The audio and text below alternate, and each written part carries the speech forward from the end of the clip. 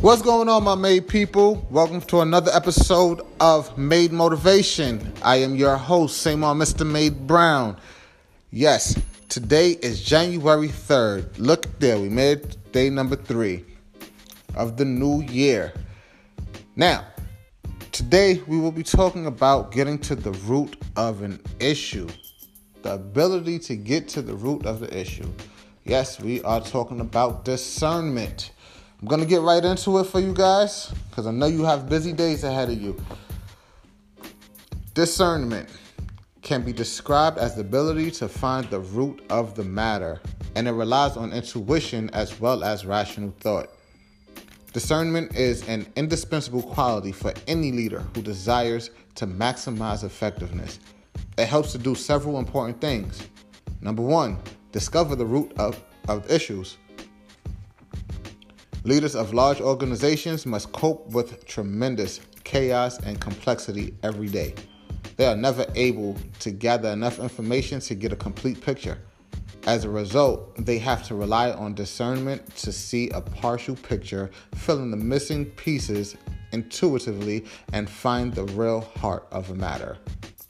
Number 2, enhance your problem solving. If you can see the root issue of a problem, you can solve it. The closer a leader is to his area of gifting, the stronger his intuition and ability to see root causes. If you want to tap into your discernment potential, work in your areas of strength. Number 3, evaluate your options to maximize impact.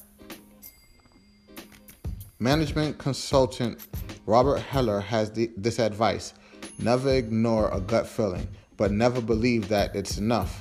Discernment isn't relying on intuition alone, nor is it relying only on intellect. Discernment enables you to use both your gut and your head to find the best option. Number 4, multiply your opportunities. People who lack discernment are seldom in the right place at the right time. Although great leaders often appear to be lucky to some observers, I believe leaders create their own luck as a result of discernment. That willingness to use their experience and follow their instincts. The takeaway for today is use discernment today to position yourself and your team so that they can succeed. Thank you for listening to today's episode. I hope you got a lot out of it. I hope you practice it. Take it and use it in your day-to-day activities.